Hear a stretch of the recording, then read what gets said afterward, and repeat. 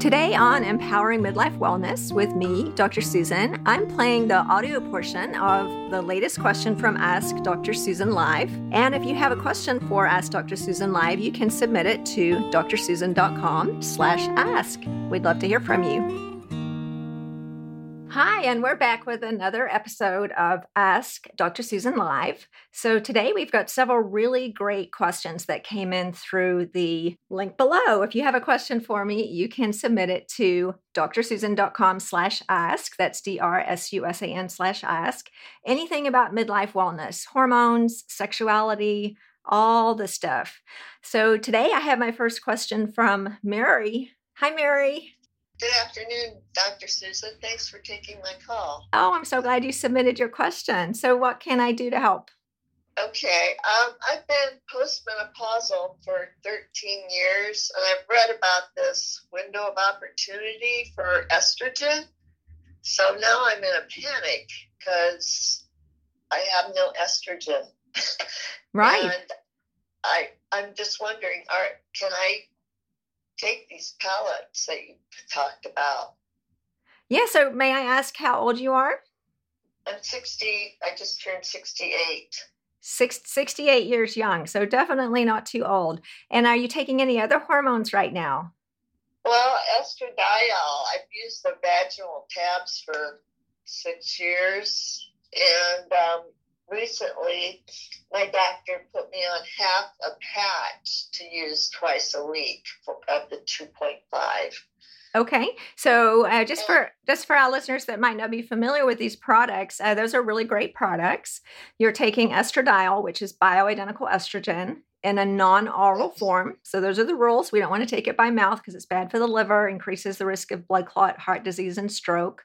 But when you're using a patch and you're also using the vaginal insert, which is a great way to treat vaginal dryness, those are both good options. So how are you feeling with the treatment that you're on? They don't seem to be working. I just had a saliva test recently, and it shows that my estrogen's almost nil. So they did put me on a stronger patch, 3.75. Yeah, so for everybody's information, estradiol patches come in at several different doses. A super, super low dose is 0.25 milligrams. And I think you said you were cutting it in half. Another super, super low dose is the 0.375. An average starting dose would be 0.05. So no wonder your levels were pretty low. So it raises a few questions. It sounds like your providers are really trying to minimize the amount of estrogen that you're getting in your system. And my opinion is that's really not necessary. In fact, it's actually harming you because we do need to have enough estrogen to protect our bones from osteoporosis, to protect our brains from Alzheimer's. And we talk about these things all the time on this show. And then also, of course, to protect the vagina and keep our sexual function optimal. So my guess would be, with the dose that you're on, you're probably not getting all of those benefits. No, I've just been researching this. Like in the past year, I've watched 200 some videos from Dr. Taylor. Yeah. And then I saw you on Dominique's YouTube channel, and I got your audio book. And I'm just kind of panicked because my sex life is non-existent due to the symptoms, right. It's not lack of opportunity, it's just I have no will, Right. Well, of course. And sex drive is so complicated for women, or our desire to have sex. So part of it's the drive that comes from our brain. I always say the biggest sex organ that we have is our brain. So testosterone is also very important and helping with sex drive, of course, as well as having a really connected relationship. But we can have our brain really into it. And if our vagina is not healthy, that's going to be a deal breaker because vaginal dryness causes pain. And naturally, as animals, we withdraw from pain because it hurts. Yes. So we really have to address both. Now, are you taking any other medications that can affect sex drive, like antidepressants or anything else of that nature?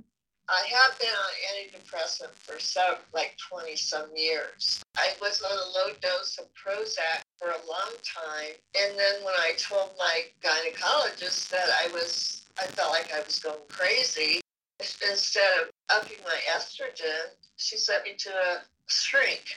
a Yeah, psychologist. And they right. took me out the Prozac, and I felt like a guinea pig. They tried me on every other type of antidepressant, everything. And then finally, I just went back to Prozac because I didn't really have that many ill symptoms with it. Well, you bring up a really good point because so many women in the 45 to 65 age group take antidepressants. Actually, the biggest group of people who take antidepressants are women aged 45 to 65. And that is not just because life gets more stressful and difficult, which it often does around midlife, but also because frequently depression is misdiagnosed when really it's a hormonal imbalance. Now, I'm not suggesting that you were misdiagnosed, but at least part of the symptoms are hormonal. So as you mentioned that you saw an interview that I did with Dominique Saxa, so many of you know her, that was in December of 2020. We talked a lot about this issue with patients being misdiagnosed with depression when really they have a hormonal issue, because you're absolutely right. If you're on one of these, what we call SSRI antidepressants, and Prozac's one of them, one of the side effects for almost all humans, men and women, is that it wipes out our sex drive or makes it impossible to have an orgasm. So you've got that on top of the vaginal dryness. No wonder you don't want to have sex. So absolutely that needs to be addressed. We should have sex until the day we die if we're able to, in my opinion. I think it's such an important part of life. So I'm totally on board with your desire to make that better. So first of all, you've got to get rid of the vaginal dryness, and you're not on enough estrogen to do that right now, based on the fact that your dryness isn't improved. So you could certainly go up on the patch. The 0.375 is still a tiny dose, or you could switch to a pellet. So the idea that there's a time in life that it's too late to start on hormones has been proven wrong. Now, it's absolutely true that when we're younger, our hormone receptors are a little bit more available. So it might be a little bit more difficult or take a little bit more time when we're starting on hormones, 10 or more years post-menopause. But we absolutely can. And what I'm hearing is you're not starting on hormones. You've been on them. We're just trying to get the dose up to an optimal level. So, right. They've been, I've been on a very low dose for a long time, and it's not doing anything for me. Right, except costing money, right? So I often, not really a joke, it's actually true. If you're going to spend the money to be on hormones, you might as well be on a dose that works, because your prescriptions are expensive, and you could be on this a higher dose of the same prescriptions and get much more benefit. Or you could switch to a pellet, which would be another really good option. Now, pellets are not better than the patch. They're the same exact stuff. They're bioidentical estradiol. Many people, including me, just find them a little bit easier. I used the patch for a while, and it works well for many people. But if you're not seeing your blood levels get up to where they need to be with the patch, go up on the dose of the patch or switch to a pellet. And then the other thing, if it were possible to work with your psychiatrist, psychologist, to maybe get on a different antidepressant that doesn't affect our sex drive, that would be really helpful. And there are some out there. For our listeners, Wellbutrin, which is a brand name, bupropion is the generic, Cymbalta is another one. Any of them that are not in the SSRI category, that's a long name for selective serotonin reuptake inhibitors. That particular class is notorious for wiping out our sex drive for men and women. So if you do need something for depression, depression's a terrible illness. We don't want to ignore that at all, but maybe getting on something that isn't so high on those sexual side effects would be possible. And I hear that you felt like a guinea pig. That's an awful feeling, but sometimes we do have to try a couple of different medicines to see what will work. So it sounds like in your case, we've got to get rid of this dryness, which simply involves more estrogen. Your levels are not too high, so you absolutely have plenty of room to move to increase your estrogen. If you lived somewhere where a vaginal laser was available, that's another really good option for dryness. Have you ever looked into that in your area? The only one I've seen in our area is Thermiva. Is that Thermiva is not laser, but it uses radio frequency. It's another way of generating heat to stimulate collagen and moisture in the vaginal tissue. So Thermiva does work pretty well. I did Thermiva for years in my office. I prefer laser now because it's a little bit more effective in my opinion, but Thermiva's great. So that's another thing to consider. Okay. So it sounds like maybe Thermiva, if you have that available, or vaginal laser. If you are listening, products like Juliet, Diva, Genesis, there are several out there that treat vaginal dryness, as well as increasing the estrogen, and then seeing if we can work to change to an antidepressant that isn't going to have those sexual side effects, because that is a really big problem for patients who have to be treated with those. Okay. I had tried the Wellbutrin and Cymbalta, and they didn't it had no effect on me. So it could have been a combination of things too, Yeah, you're right. There's so many things that affect our sexual function, aren't there? So many things: stress, our relationship, our vaginal health, the neurotransmitters in our brains. We're way more complicated than men. So sometimes it involves just someone who can sit down and really help you walk through this and find the recipe that works for you. Now, may I ask, are you taking testosterone or progesterone as well? I was using the testosterone cream, but it made me break out. Yeah. Acne. So they took me off of that totally. Because I'd asked if they could give me something to fight the acne, and they said, well, that's ridiculous to be on testosterone and then take something to fight the effects of it. So, this will be a subject for a longer conversation, but not really, because acne is actually caused by a different hormone called dihydrotestosterone that some people make by converting testosterone into DHT. So often we will give patients testosterone and then give them a DHT blocker to help with issues with their skin or hair.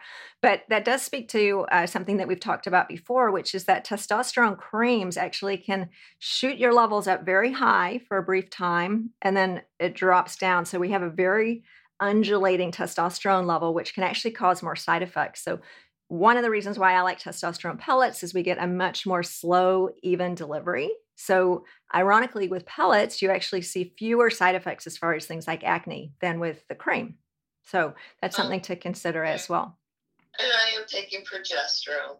I have all my parts still. So perfect. I'm taking progesterone, and that really has helped with my sleep. Yeah, doesn't it? It's the best for sleep. So just for our listeners to remember, whenever you're taking estrogen, we do need to take progesterone with it if you have a uterus, because estrogen alone can increase the risk of uterine cancer. But I give progesterone to everybody, regardless of whether you have a uterus, because it makes you feel better, makes you sleep better. It does. Yeah, for sure. It really helps. So, well, I'm very excited to have talked to you. And I've actually been thinking about coming to Houston for a while to see you if I can't find somebody in this area that's more qualified, Well, we would love to have you. We have a big old airport, so come on down and visit. We'd love to have you.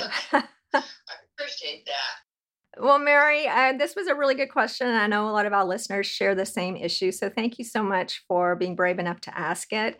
Issues with antidepressants and sexual function, issues with vaginal dryness and sexual function, this idea that there's some age where we're beyond being able to benefit from estrogen. These are just common myths that we need to get the word out and help people understand that you can feel better. You're way too young to have lost your sex life. I agree. We want it back. Thank you. Thanks so much. Well, it's my pleasure. Well, thank you for your question, and you have a great afternoon. And when you start feeling better, please send us a message back so we can talk to you about how all that went for you. Okay, I will. Thanks so much. It's my pleasure, Mary. Have a good day. You too. Bye.